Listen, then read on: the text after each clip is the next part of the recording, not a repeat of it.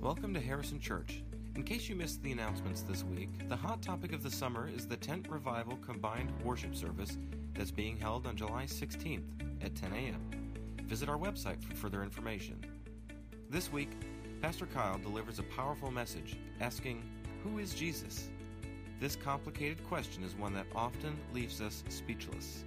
But after today's lesson, you may have the confidence to deliver the answer. But good morning. I'm Pastor Kyle. It is always an honor and a privilege to be able to bring the word to you, but I must tell you, I come trembling, and it usually starts about 5:45 in the morning. So when I wake up and I know it's my day to preach, it just, I come here in fear that I can't do this on my own, and so I pray all the way to this moment, and I pray that you'll be blessed by the word that God has prepared over the last few weeks, that it might resonate with you and you might hear it as coming straight from Him. Our scripture passage comes to us today from Matthew's Gospel. It's right at the tail end of chapter 9 and then spills over a little bit into chapter 10. So hear now the reading of God's Word. Then Jesus went about all the cities and villages, teaching in their synagogues and proclaiming the good news of the kingdom and curing every disease and every sickness. When He saw the crowds, He had compassion for them because they were harassed and helpless like sheep without a shepherd. Then He said to His disciples, "The harvest is plentiful, but the laborers are few. Therefore, ask the Lord of the harvest to send out laborers into the harvest." Then Jesus summoned His 12 and gave them authority over unclean spirits to cast them out and to cure every disease and every sickness. And He continued, saying, "As you go, proclaim the good news. The kingdom of heaven has come near. Cure the sick, raise the dead, cleanse the lepers, and cast out demons."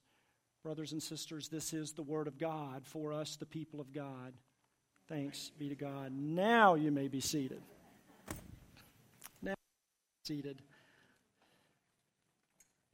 You may recall that I was away a few Sundays ago, and I was attending seminary classes down at Emory, and I want to thank you, first of all, as the church and my employer for allowing me to be away on Sundays that I can continue my education. But the interesting thing that's been happening as I have been studying and reading and writing and preparing and having conversation around this campus and with the rest of the staff, not knowing that when Pastor Shane and I set the preaching schedule weeks ago, that there would be this alignment between all the work that I've been doing and this scripture passage for today. And so I feel like God has kind of preordained this moment for not just you, but for me also. Both the preacher and the hearer need to hear this message. After coming out of the 6-week sermon series that Pastor Shane just preached on how we live matters, the lifestyle of the Christian, the lifestyle of those who profess in Christ, this passage, I think, is appropriate, even though right out of the lectionary that has been preset, I think it's both timely and relevant. I want you to travel with me, if you will. We're going to take a trip. We're going to find our ways out to Charlotte Douglas Airport. We're going to subject ourselves to the TSA body search, and we're going to get through security, and we're going to get on an airplane, and we're going to travel to some place that we've never been before, some place where the gospel has never been preached. Imagine, if you will, the Russian countries after the fall of communism, or maybe China, or maybe some of the strong Islamic nations where Christianity is illegal. We're going to head there, you and I, and we're going to be among the first Christians ever allowed to come and preach the good news. And so we make the long trip to the other side of the world, and we head down to baggage claim, and we're waiting on our bags when a woman approaches you. And she asks you if you are with the group of Americans who have come to teach about Jesus. And you say, of course, yes, I am. All of us are. We're all Christians, and we've come to teach in Jesus' name. And she said, I'm so excited to meet you. I've never met a real live Christian before. And so I have just one question for you. I want to know, who is Jesus? Who is Jesus?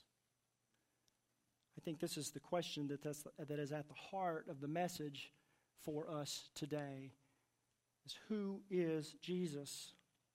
In Matthew's narrative of the Jesus story, the text that we just read is preceded by Jesus' initial teachings.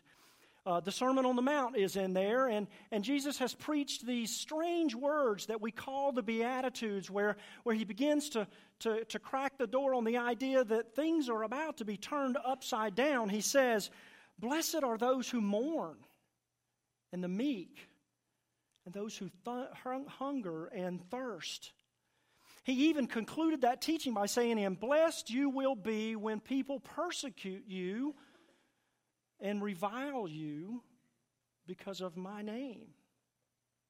This was as strange of teaching then as it is for us now. It was just as strange as some of the messages that we've heard during the past 6 weeks when Pastor Shane was teaching us that how we live should be different than what the rest of the culture is doing. And we don't necessarily get it right away. Sometimes it takes time to sort of ponder it and unpack it and see where our lifestyle conflicts with what God has called us and how God has called us to live. Matthew summarizes Jesus' ministry several times throughout his gospel, and they basically all say the same thing.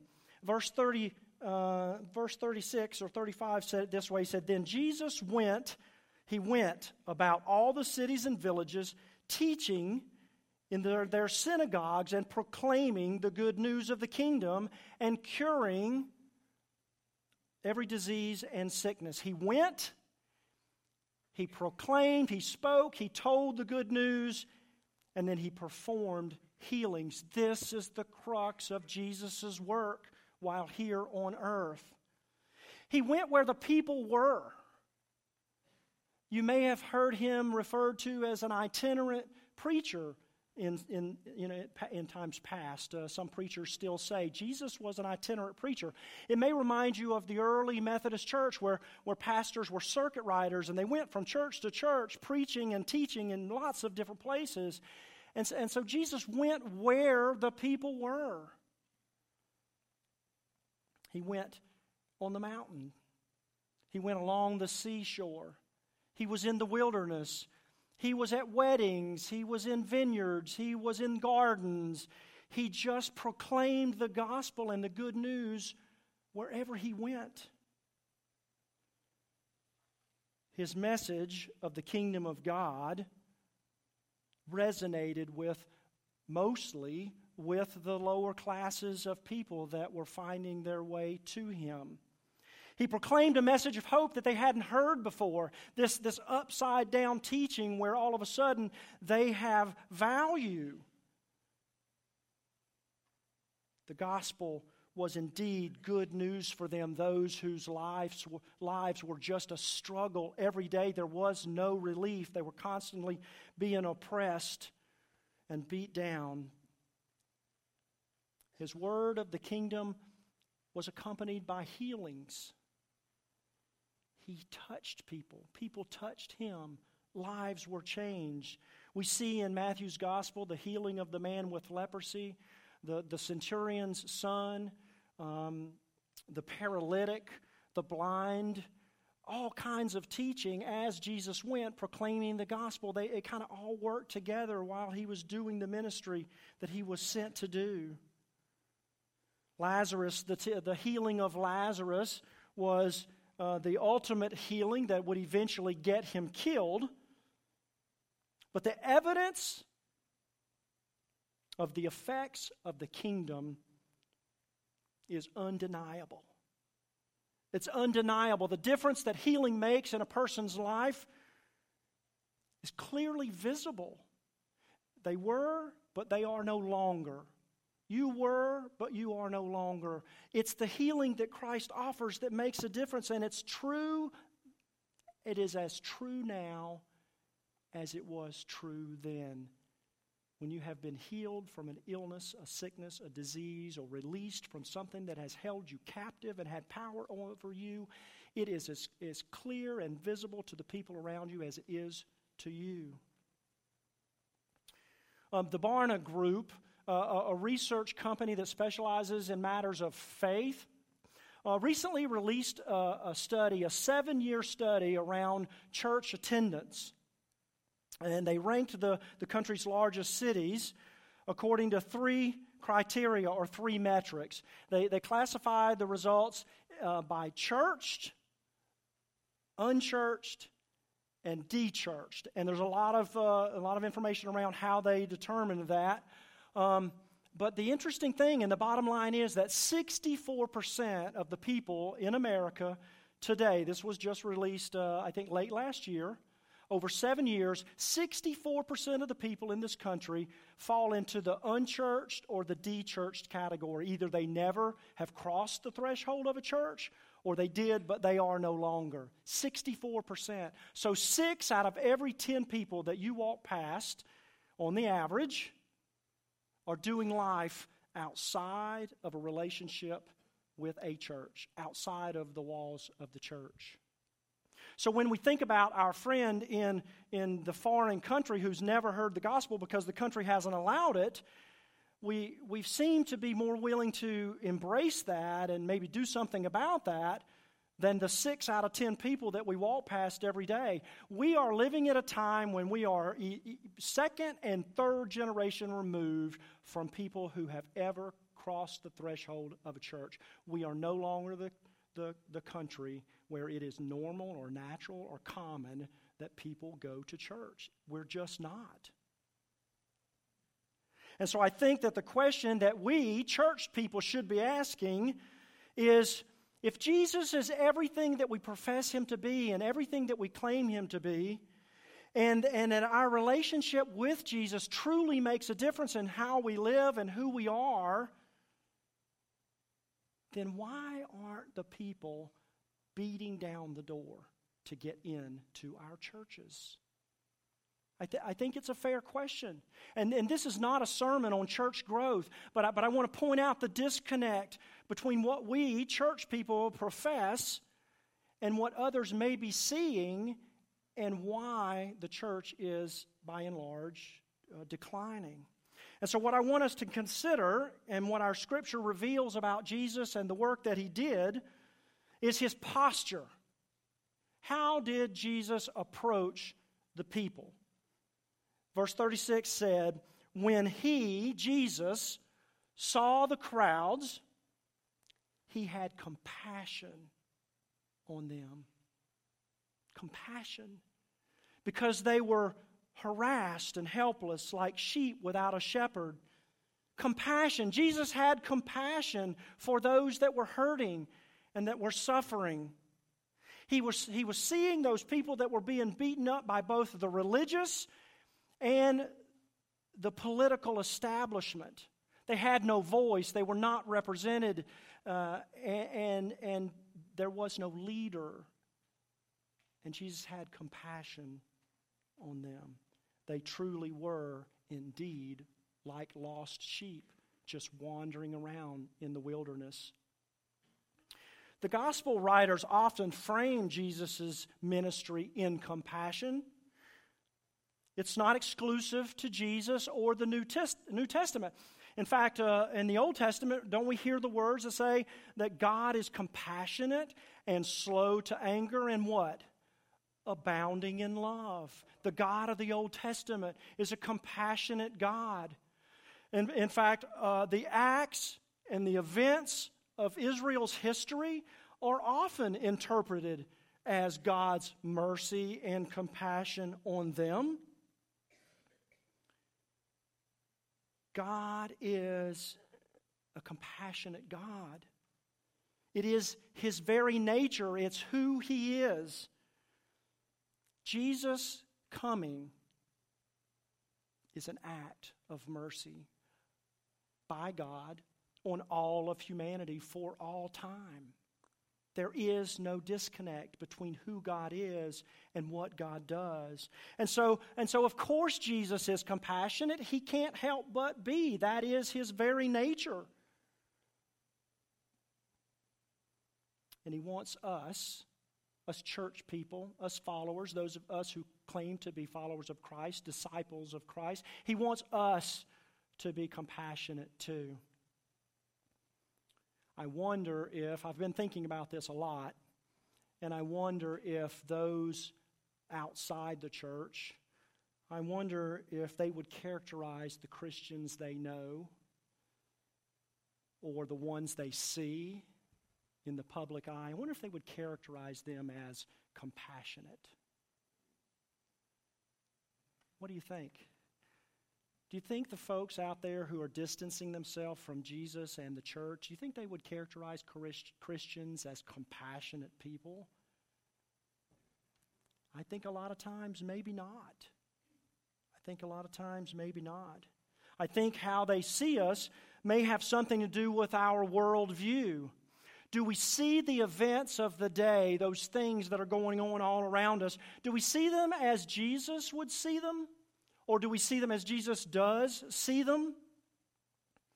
Sometimes I think that we are all becoming desensitized by the daily barrage of violence and tragedy and destruction that come at us from every media source known to man. It is just a constant onslaught. And I think that it is beginning to have its effect on us, to where we barely even acknowledge it and move past it very quickly. Just this week alone, there was another mass shooting.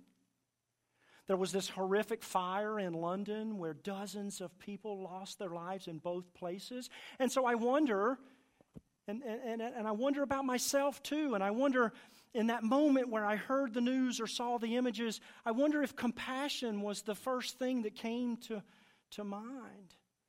I wonder if I paused and I wonder if I was aghast that someone just lost their life in such tragedy, or did I just move past it and flip the channel and move on without realizing these are real people experiencing real tragedy whose families are now dealing with real heartache.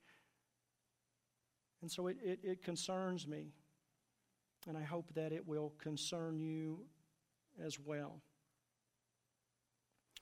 I think this is how Jesus wanted his disciples to go and do the work that he had called them to do. I think it's how he wants us to feel when we see what's going on out there.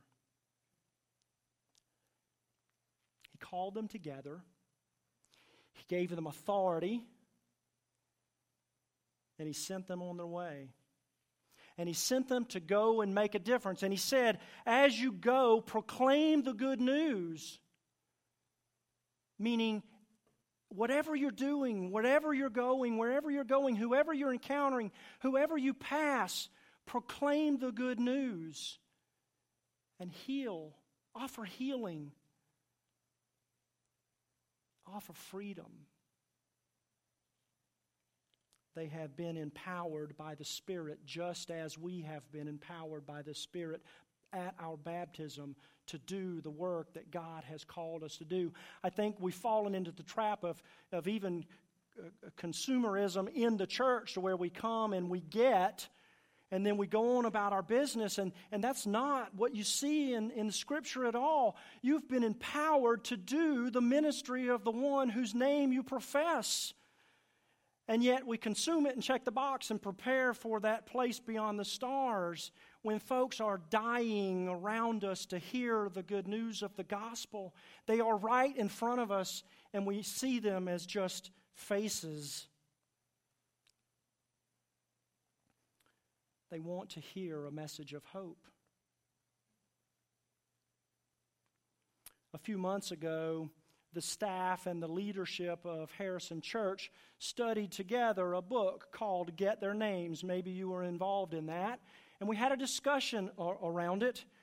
And the authors in the book argue that we church folk have lost our ability to speak about what God is doing in our lives. They claim that we have no developed language for communicating who Jesus is, even to us. We don't do it in our small groups. We don't do it in our families. We don't even do it here at the church. And so then when we go out there into the world, we have no words. We have no language to be able to naturally tell the people who want to hear the good news, the message of hope. Hopefully, if you have been in a church meeting recently or a small group, or you've come to my office or to Pastor Shane, hopefully you've noticed we've been intentional about now beginning to start asking the question, so how have you experienced God this week? And for those men who are in my small group, you know how uncomfortably silent it gets. And when you look at your shoes, and I won't let you off the hook, and it sits there. And as we begin to do it week after week, we begin to go into the world looking for how God might show up, how we might see and experience Christ at work in us and through us and around us. So let's get back to our friend at the airport. So she's standing there. You're the first Christian she's ever met. You've proclaimed it. Yes, I'm a Christian. And she's immediately put you on the hook and said, "Who is Jesus? What will you say?" What will you say? If you want to be biblical, you might say that Jesus is the Son of God, or like John the Baptist, he's the Lamb of God who was slain. And that's not what she wants to hear. Or you can say the Messiah, but that doesn't mean anything. Or the Holy One, or a prophet, or the great prophet. That doesn't mean anything to someone who's never heard the story of Jesus. What the woman wants to know, and the 6 out of 10 people that you pass by every day, what they want to know is, who is Jesus to you? How has Jesus made a difference in your life?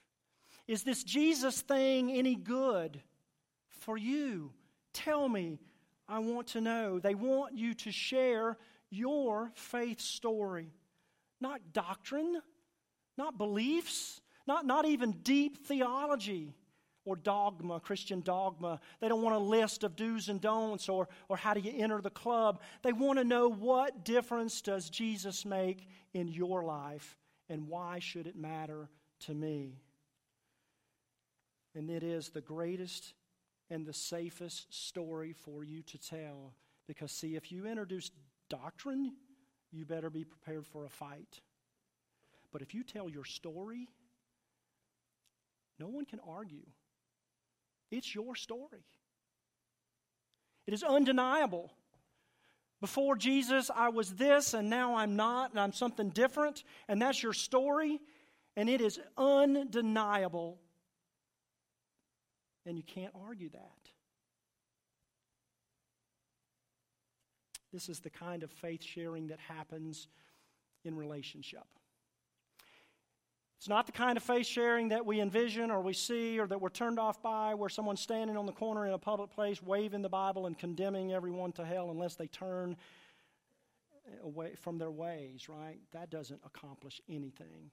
But when you develop a relationship with a person where they begin to know that you care, we used to say in youth ministry that they don't care what you know until they know that you care.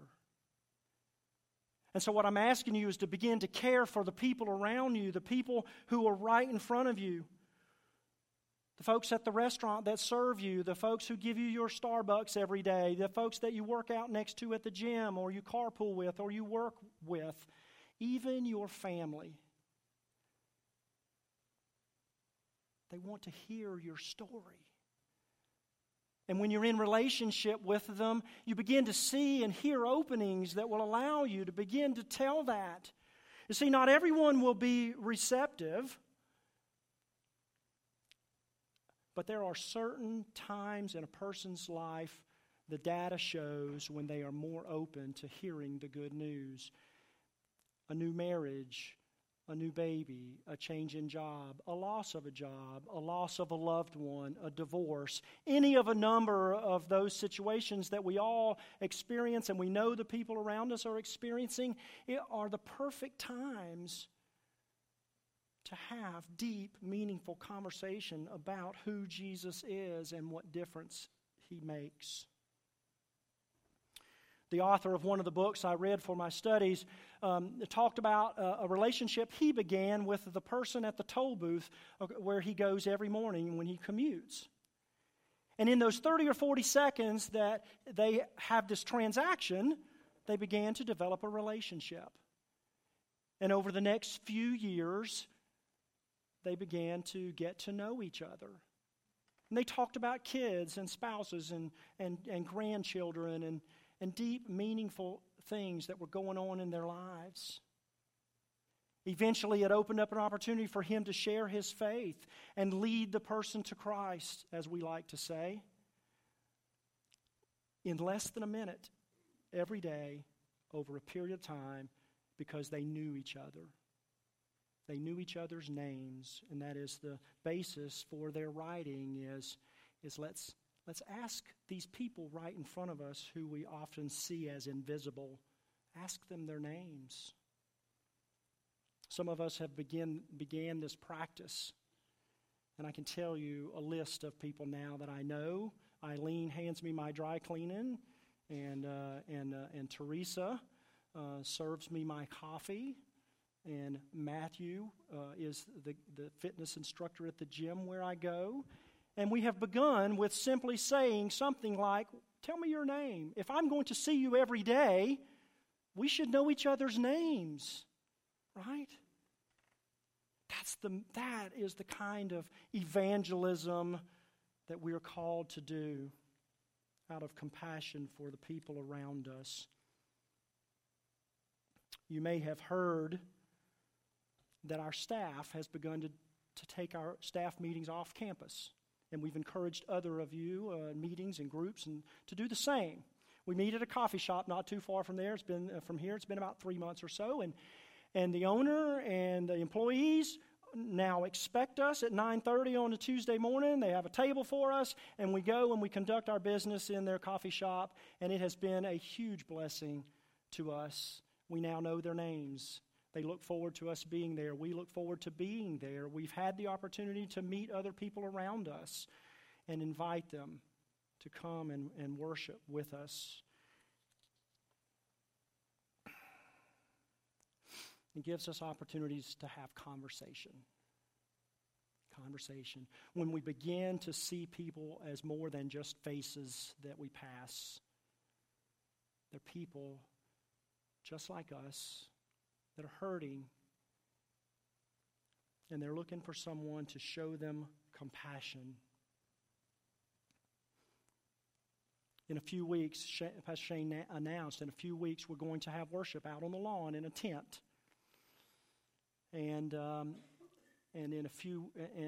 the next few weeks, I'm going to invite you to pray, sit and listen, and allow the Holy Spirit to bring before you names of people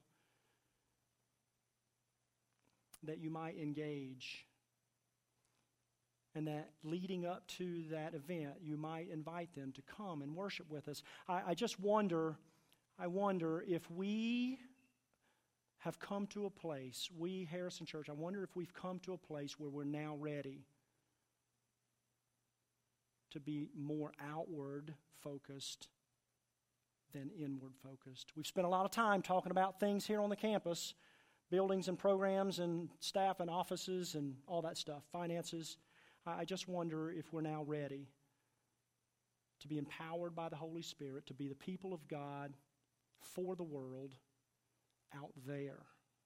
And so I challenge you to let us go together as Jesus sent his disciples into the community, proclaiming with our words, the kingdom has come, and it is a beautiful thing. And you can be healed, and you can be released, and you can be free. The harvest, it is still harvest time, and Jesus is still looking for workers. Let us pray. God, for the high and holy privilege of being called to harvest, to be your workers, to be about your business that Jesus taught us and modeled for us. Lord, open our eyes to see, I pray, that the people in front of us that serve us, that wait on us, that cater to us, that they may become people for us, that we will see their faces and hear and know their names, and that we will listen well to what's going on in their lives and the opportunities where we can speak a word of hope and truth.